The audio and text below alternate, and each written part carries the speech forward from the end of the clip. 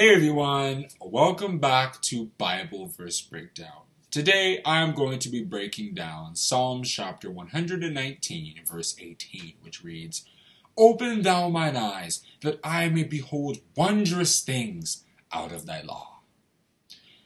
So let's begin by looking at that first phrase, "Open thou mine eyes." Obviously, the psalmist here isn't referring to physical eyesight because, you don't need to pray to God to be able to open your eyes physically. So he's referring to spiritual eyesight, which is what Paul referred to in Ephesians chapter 1 verse 18 as having eyes of understanding. Eyes of understanding is essentially being aware of something. So anytime you see in the Bible, like where Christ spoke about watch and pray in Luke chapter 21 verse 36, and also Peter in 1 Peter chapter 4 verse 7, it isn't referring to physically watching. It's referring to being aware, not just of physical events that are going on, but of the spiritual aspect of it. That is how God Almighty might be involved in stuff. So by the time you have a solid understanding of what that is, then you are spiritually aware. So the psalmist was essentially praying to God to be able to understand the scripture sufficiently so that he could be able to apply it in his day-to-day life and be able to understand his world through it. And he needed God to reveal the meaning of scripture to be able to do that, which is why Paul said in 1 Corinthians chapter 2 verse 10 that it is through the Holy Spirit that God Almighty can reveal the inner meaning of scripture that can help us apply it in day-to-day life. And there Paul said, "But God hath revealed them unto us by his Spirit. For his Spirit searcheth all things, yea, the deep things of God."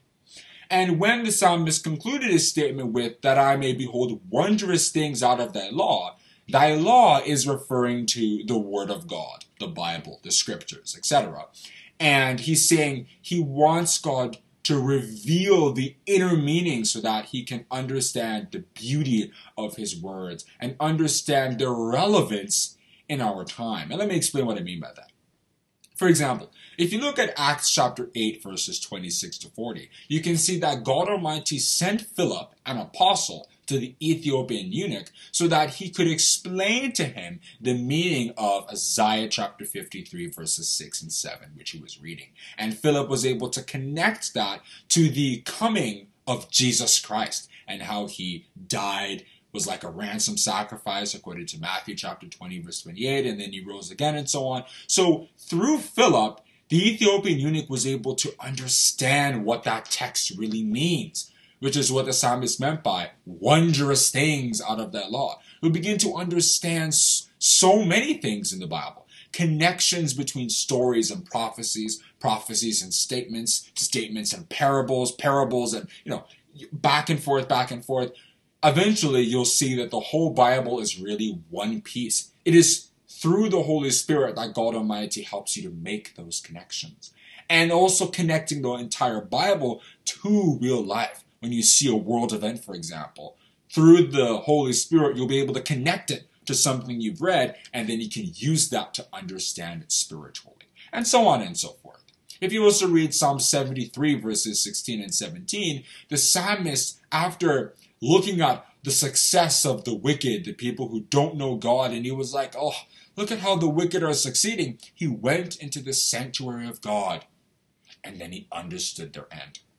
It isn't different from studying the scriptures to understand something, and then God Almighty reveals it to you so that you are now aware, you are now able to see that thing with spiritual eyes or spiritual glasses and so on. And if you read Matthew chapter 13 verses 10 to 17, Jesus Christ said to his disciples that the reason why they could understand his message and even believe it was because God Almighty was with them. If you read Matthew chapter 16 verses 16 and 17, after Peter rightfully said that Jesus was the Son of God, Jesus replied him by saying, "Blessed art thou, Simon Bar-Jonah, for flesh and blood hath not revealed it unto thee, but my Father which is in heaven."